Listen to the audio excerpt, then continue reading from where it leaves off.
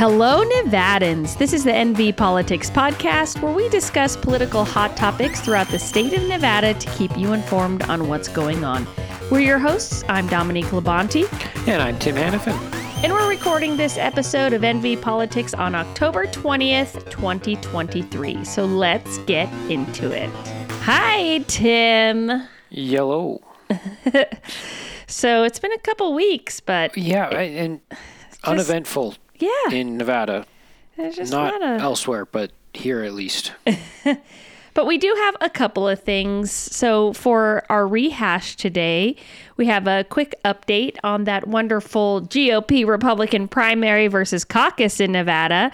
Then we have a little rehash on some water stuff that came out. Our main content is some recent news over the last 2 days with the Clark County School District dealing with a cyber hack. They did not get a teacher's contract. That is not the news. No. But wouldn't that have been fun?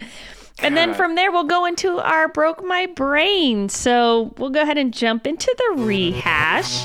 Here we go. So there was an update from an ABC News article that posted on October 19th around the GOP Republican presidential primary and the caucus. So just some background information. They're trying to confuse voters. Is it last year that we passed a bill that basically said we're getting rid of these caucus things because they're a nightmare. We want something more formal and we're all moving to primaries. Now, here we are getting close to that time.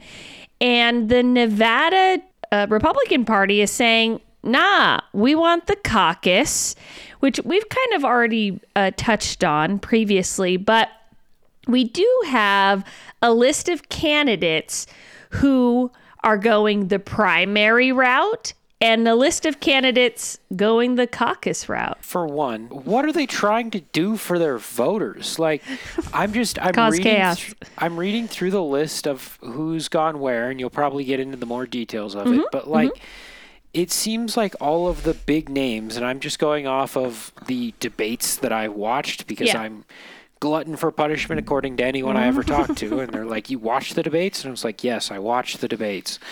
All of the big names from those debates seem to be going with the caucus. Yeah, that's right. So I'll list them off for us. Yeah. So for the caucus that's going to be held on February 8th. It cost each one $55,000 to get in. That's right. I forgot about it. It's absurd. It is ridiculous. So you got to pay that $55,000 to get in the caucus on February 8th. So the people who have or plan to are former President Donald Trump, Florida Governor Ron DeSantis, Vivek Ramaswamy, Chris Christie, Doug Burgum, and Ryan Binkley. I don't even know who the hell that is. I've never heard of that person until just right now as I read his name. Do you know about him? Binkley, give me a second. It says pastor and entrepreneur Ryan Binkley. Co-founder of Texas-based Create Church and the president of business consulting company Generational Group. Well, guy. That's all that the Nevada Independent has on him. Okay, so that guy, Ryan, he is doing the caucus. And then the primary that's actually being held before the caucus on February 6th, again, this is the state-mandated way based on our law, is going to be South Carolina Governor Nikki Haley, South Carolina Senator Tim Scott, and Vice President Mike Pence. And then it just says, along with some long shot candidates. Yeah, you got Donald Jorns, Hirsch, Heath Fulkerson, and John Castro. They're right. They were just much nicer about not saying people I never heard of before. Hey, one of them's a Reno resident. Still never heard of them. Yeah. All right. Basically, what they're saying in this article is, while Nevada voters can cast ballots in both the caucus and primary, the latter slate of hopefuls are competing for a symbolic victory. The 26 Nevada delegates that will help determine who wins the Republican nomination will be awarded only through the caucus and not the primary. So that's a little bit of the update on the GOP primary versus caucus. So it's essentially whoever gets picked out of the caucus. So it's the money people. So already you have to have money to be picked as the candidate for the state of Nevada. Like this, one, it's fucked up, but two, it seems dumb. Yeah, and they basically just vote for each other by shouting out loud. Hey, don't bash on the old Nevada caucus system, okay?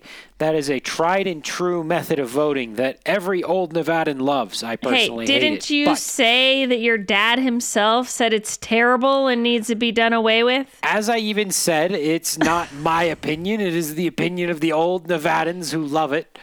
And all those old Nevada politicians and non-politicians alike, they all love their old caucuses. But, you know, if you watch either of the debates, they don't need a caucus to yell at each other. Yeah, that's fair. And yell over each other. Mm-hmm. Yep. Let's move on to water. So the Nevada Independent posted an article on October 16th that is reporting on an attempt to tackle groundwater overuse. And they're saying it's a new approach, at least from Nevada, but there are other states who are doing something similar.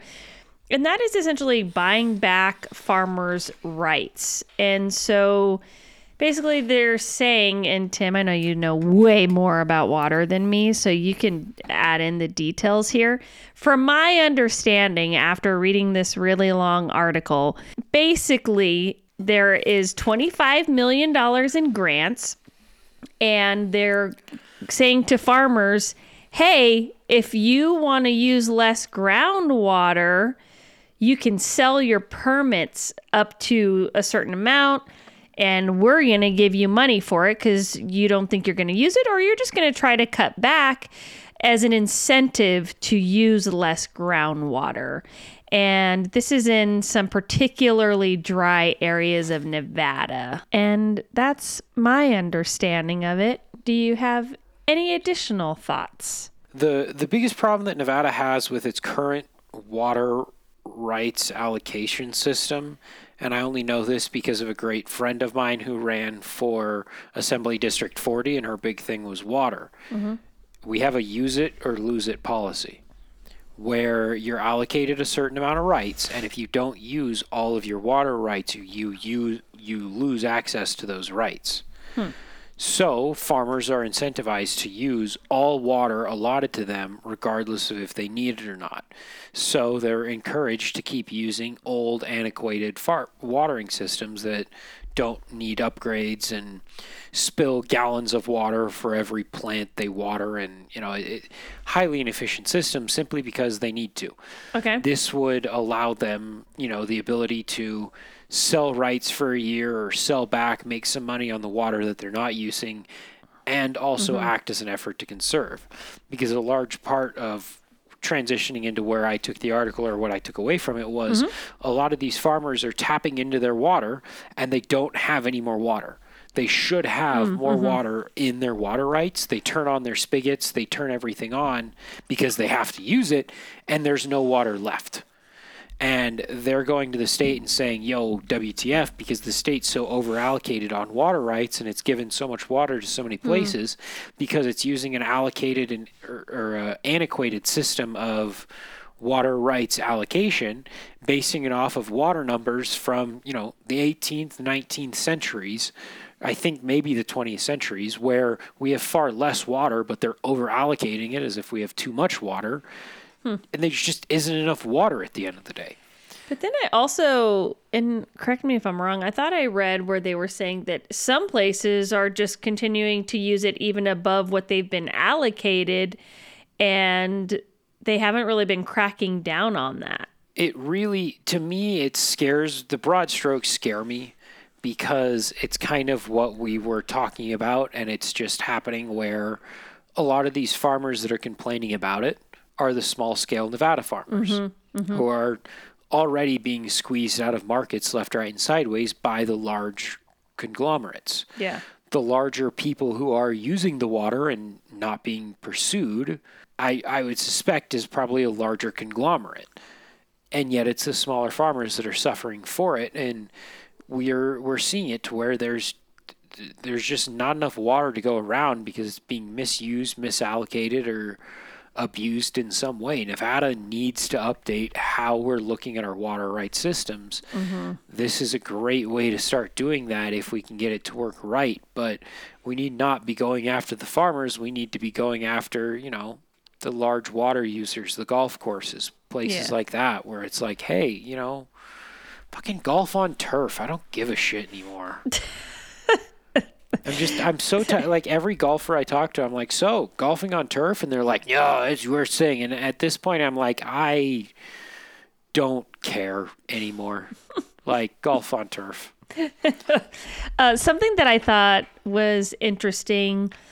So this $25 million grant, it's federal funding, and it's a one-time deal. It's not like this is going to continue. So I guess they're just looking to be smart about this particular allocation of grant money. But then that's the other problem with it is if it's a one-time deal, then what's it doesn't next? solve the problem. Right. Because the problem is that we need this permanently, not as a grant. Right. So cool, it's a grant, but grants run out, and we as a state can't afford to have it run out. Yep, exactly.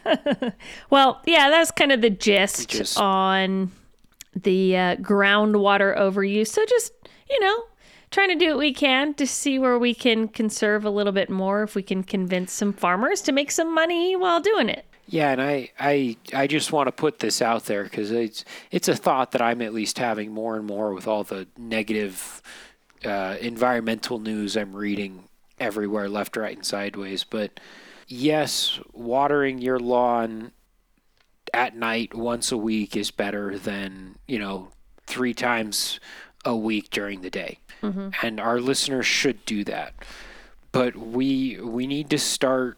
And I don't know what, and we'll be getting into this definitely with the main topics because this is going to be a reoccurring theme for me. But we have to do something more than just, I'm going to take a shorter shower every day, because we're not the problem even as a collective unit. Like we have to be doing more to be holding these corporations, these golf courses, everyone who's using the fucking water that doesn't need it accountable. Because quite frankly, farmers need it first than everyone else because they're making the goddamn food that we need to survive. Like, we have to start having harder discussions and realizing that things are going to cost money and we need to start going after where the money is. Yeah, amen to that. I agree. All right, shall we jump into the main topic here? Yeah, let's do it. Tim, you actually tipped me off to this news. I hadn't heard about it until you shared it with me. And I do want to first talk about why I got tipped off to it was because today the Clark County School District was having internet outage problems, and they were very quick to partner with their internet service provider to release a statement to say it was not related to the cyber hack that happened a week and a half ago, and it was related to a construction issue that occurred where literally a line got severed somewhere and dug into, so a ton of customers lost service. Okay. And then I was like, wait, they were hacked wait, what? Yeah, so according to an 8 News Now article from October 18th. According to a lot of news articles from... I looked at a few of them, and there's not a ton of detail, but basically what's being reported is that there was a Clark County School District hack. They're calling it a cybersecurity incident that is affecting emails. They say that, but it also can't use Google Meets, Gmail, which is email, and Canvas. We also have to talk about the email that was sent to parents in the district. By the district. To change their passwords? Not only just to change their passwords, but highlighting that what data was compromised, be it school employees, administrators, and student information. And quite frankly, that's where I'm kind of throwing up the largest red flag of the fuck? hold on a minute. Like, because we've had episodes on cyber attacks before. Uh-huh. We know a lot of, or at least some of our listeners probably know a lot of my feelings on cyber attacks and how the current trends are going and what companies need to be doing and things. But, you know, Clark County School District is the 5th largest school district in the country. Yeah. And, once kids' data gets, like, you know, if the kid's parents is letting them make the Facebook account and they're too young, like, that's kind of on the parent. But if the kid's just fucking going to school, like, everyone's going to school. Yeah. Like, it's not an optional thing. It's not something that, like, oh, you know, there's someone else. Like, no, this is the school's fault. And because it's a school district, their response is, well, oh, I mean, they're attacking the low-hanging fruit because we're a school district and we're not going to, you know, have the resource. And it's like, okay, you're not wrong. Yeah. And the problem isn't that you don't have the resources to deal with this. It's that we're not doing the right things to get the resources to allocate to you to prevent this from happening. Because this happened in 2020. Yeah, I saw something about that. This isn't the first time that this has happened to them, and be it just student passwords to school accounts gets compromised. I think everyone's guilty of it, but they'll reuse a password here or there. Yeah. Like, it's bad, and I'm not saying that you should, and I'm really trying to break the habit and diversify my passwords and really be intentional with that. With that being said, like, especially as a kid, like, I mean, God damn it, I had so many accounts. You expect me to remember a million No, I had one password. Yep. Now that password is compromised. Every single one of my accounts is compromised. Plus, God knows what else information they got from the student records on those students in this breach. Like, yes, it might have just majorly affected their internal work systems, but I mean, they made a comment of, like, unplug the hardware until we can figure it out. Like, was it that bad? Like, were you literally just calling some guy, like, Jim, unplug the server. Get out. Just yank the cables. Yank them. Like, this hack was different from the casino hack in that there was no ransom requested, right? I couldn't find anything on that, but I was don't looking. know, so I'm not going to say yes or no. Even with the ransom, it's like, okay,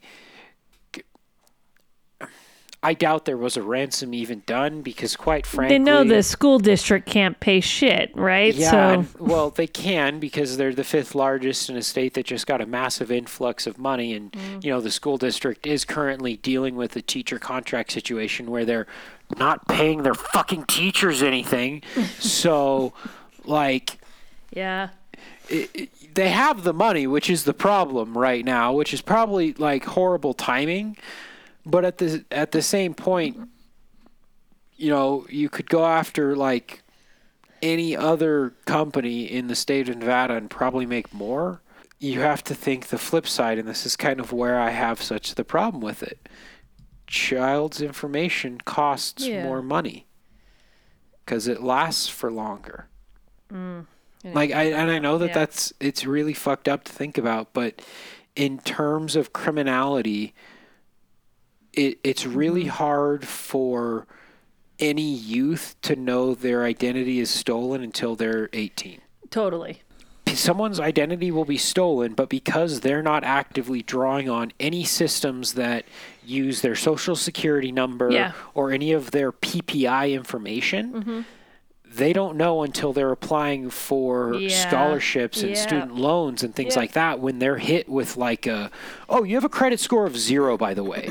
Like, wait, how do I have a credit score? And it's like, oh, yeah, you already have a beyond established credit score because you've lapsed on these 4 things. Oh, and by the way, you owe us money. And it's like, wait, huh? Yeah, totally. And, like, a child's information is far more valuable, which sucks. Yeah. And the fact that they're the ones that are compromised, I just kills me. Yeah, and basically, to the point that you made earlier, their suggestions is having the students and teachers change their passwords or unplug the machines. And they said that it will be taking weeks for them to actually contact every affected student and individual. Well, yeah, because it's thousands and thousands of people. Yeah. The fact that it's happening to our school district is bad.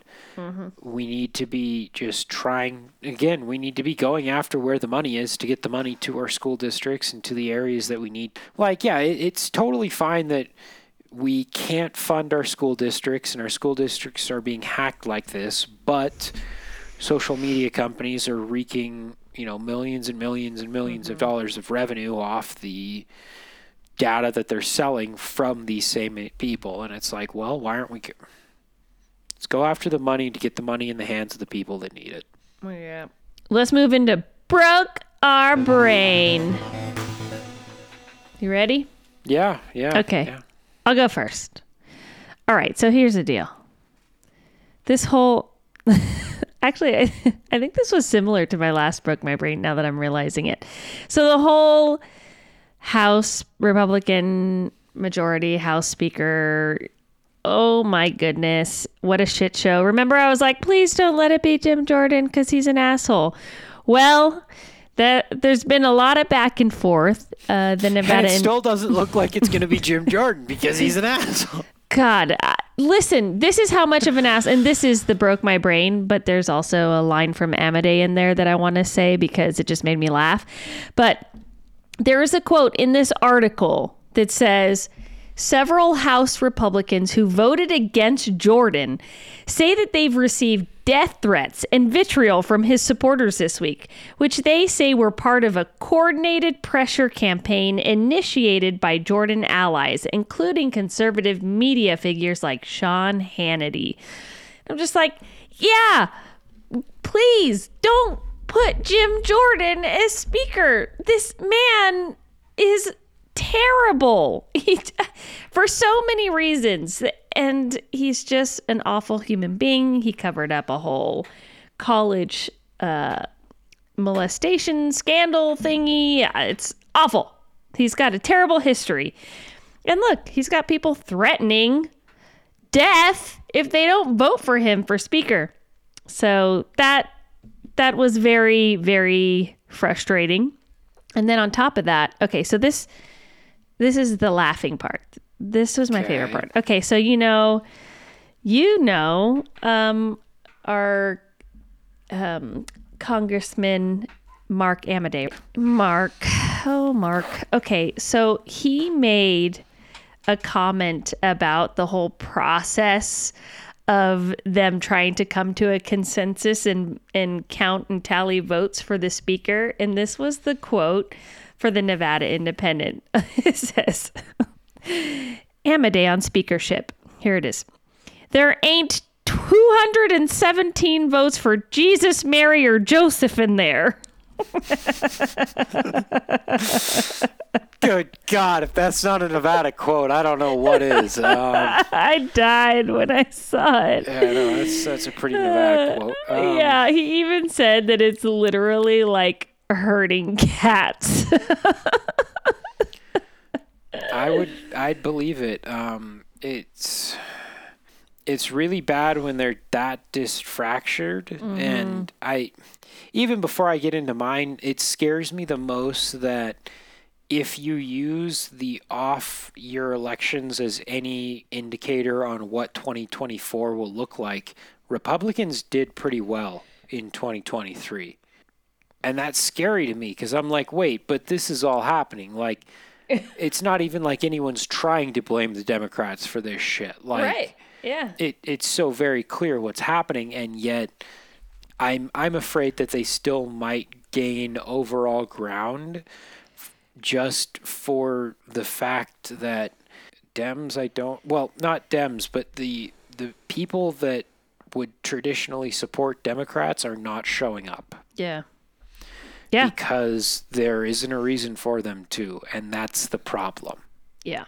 The last thing that I'll say about this is, in the article, it says Amadei made interesting comments about the attempt to overturn Nevada's 2020 election results. So apparently Amadei supported Jim Jordan when he was doing the 2020 congressional objection to the Nevada election results, and that he was the first person to sign on to the objection. And then later on, he basically said, because it wasn't successful, as we have already reported on previously, to overturn the election results in the state of Nevada, he said, it was a nothing burger. In theory, they did it, meaning they attempted to overturn the election illegally. But in reality, who cares? That's what I said. Who cares? This is our one Republican congressman that we have, you guys. So, Mark Amadei. Well, I mean, we could transition correctly into mine because it's somewhat related. But yeah, jump in. The grades are in for the state, much like every other grade that our state has gotten. We're not doing good. Is it an F? Yes, it is an F. It was done, I don't even remember by who. I think it was like a Princeton group, but it was essentially an evaluation of the new Assembly, Senate, and congressional districts that were passed in 2021 for our state. Okay. And an overall analysis. And the grades were F. Because like new maps based on census data? Is that what we're talking about? The new maps based on the census data. Or current maps, if you will. Mm-hmm.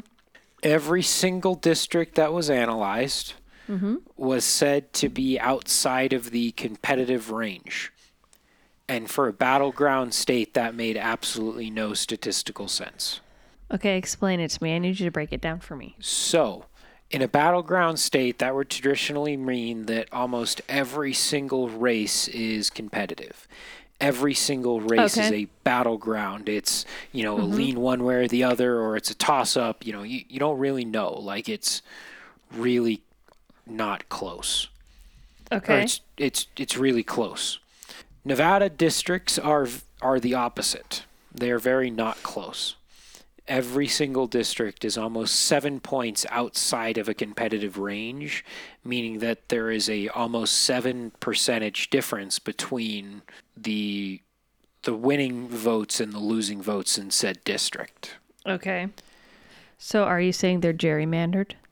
As fuck. And are they leaning towards Democrat? Well, that's where it just goes down to more statistically, yes, more lean Democrat because it was Democratic controlled all three parts of the government that passed these maps. Yep. But, I mean, it's not that every single one is a lean Dem. It's that every single district is, like, certain. That's kind of the bigger issue. So you can look at a district and say, oh, what's the district currently? It's, D or R. Well, that means that it's D or R. Mm-hmm. There isn't a way to flip it. It's not competitively close. It's not in a range that would allow someone to get in and have it shot from the other side. Okay. Applying on both sides of the aisle. Yeah. My brain is broken because when I started to look at other congressional districts or just anything in the damn country, it's pretty the same, consistent. If that makes sense. Yeah. Yeah. And, I'm just curious on how the fuck Nevada got away with it. The only thing that we had going for all these districts is that they met the cultural diversity requirements. So they met, they were reflective of the population of a whole in the state. It's okay, cool. But you look up any of Nevada's districts currently, and they look gerrymandered. It just... Interesting. It looks drawn wonky. And then you look at anywhere, and it's not drawn that way. And some people will say, oh, well, it's the result of how our towns got incorporated and spread out and sprawled. And it's okay, yes, but also no. You can draw, I would hate to say it, but straight lines in the sand, and it'd probably be better than what we have currently. And when I say straight lines in the sand, I'm talking along the same lines just congressionally that we have. Like, you don't have to do it by district. You could probably draw lines, and it would at least be an argument of saying, well, it's less gerrymandered, or there are other ways that you could split the state that, I don't even necessarily agree with. Does it say what they chose to prioritize? I mean, obviously, you said that there was some strategy behind ratio for ethnicity, but... There was ratio for ethnicity, but at the same time, there was a lot of objections for the same reasons, because there were some communities, say in Las Vegas predominantly, that were split up or drawn into various categories. There was a lot of splitting up that happened in Vegas and a lot of unifying that happened in the northern part of the state. And that was kind of the problem. A lot of the north communities that were once viewed as different, but they were geographically and culturally the same, were now drawn together. The reverse happened in Vegas. This is where we get into a lot of heavy speculation, but to kind of go off of what I was thinking earlier, it seemed like it was very much we want to make easy re-elections for ourselves. And yeah. I mean, sadly, every state does that. Yeah. Yes, but no. This is where you look at how other states do it, and they do it, but they do it to a point, and they get constantly brought up on charges for gerrymandering and for things not being allowed, but nothing seemed to have gotten past our Supreme Court in the state of Nevada, because the state of Nevada Supreme Court, I don't know. You mean it got past the Supreme Court without any challenges? Is what you're saying? Like they stopped it. They put an end, or it didn't even get to the Supreme Court. It didn't get to the point where a higher up power comes in and says, you got to fix this. Sure. Like it never got there. Yeah. I don't know. I'm not even going to start speculating on why, because I was about to say some crazy outlandish things about our Supreme Court that I just probably shouldn't say. Yeah, well, there are just a handful of states, I believe, that actually will pay a third-party company to do their congressional maps, and that way it is more nonpartisan. But yeah, at some point, I think all states need to land in that space so it's more objective. I think our state did use an outside agency, but I think the outside agency was either from Vegas or Reno. Like, it was one of those things where they weren't they were outside of the official government deciding it, but they weren't outside to the state, if I remember. I could be horribly mistaken on that, but... Well, I guess we'll just have to look into it and figure it out. Yeah, it hurts that it's that way, especially living in northern Nevada, because it kind of just solidifies feelings that I've been having for a little while, which says, well, you can't do anything because you're a Democrat. And most of northern Nevada is drawn red, and the areas that aren't for seats that someone in my position could run for. Yeah, it's cranky politician. Yeah, and unless you're in the Washoe or Clark, you're pretty much red. Not even in water, because it. I don't know. I guess there's other feelings there. Blue, yes. Yeah, there's other feelings there of saying it's hard to run for office as a Democrat in Washoe. Not because of other bad forces that we've talked about on this show, like Beatles, but just other things with how our city works. We're weird. I don't know. I hope something changes, because there is a large young progressive sector in northern Nevada that is growing and are, from what I'm seeing, continually being disenfranchised from politics and the party and everything. And we got to start doing something. Yeah. And the fact that we have gerrymandered districts that, pretty much dictate who's going to win where, that's just equally discouraging. And they wonder why they can't get people involved. And then it's like, hey, it's politics. All right. Will you wrap it up? Where can you listen to us? So, we have this thing on. God, sorry, I don't know why I'm shutting down here. We got this podcast on the Apple Podcasts, the Google Podcasts, the Amazon Prime Podcast, Did I already say Spotify? I don't think so. The Spotify Podcasts and the iHeart Podcasts. You can send your suggestions to us for the podcast episodes at hello@nvpoliticspodcast.com. And at this point in the outro of the podcast, one of my main goals is to say podcast as many times as possible at the end of this podcast. Goodness. No, I'm kidding. But really, write in, give us your suggestions, give us fun ideas. I don't know, hopefully something happens in Nevada, but then maybe hopefully something doesn't. Like, I don't know. It seems like we're scratching for news at this point, but we're getting into an election season. More and more people are filing. I'm starting to follow that. Even when things officially happen, sometimes there's nothing. Well, and that's the other nature of this beast. A lot in the wind, but we'll see how it goes, and we'll keep you updated the best we can. Yep. Bye. Bye.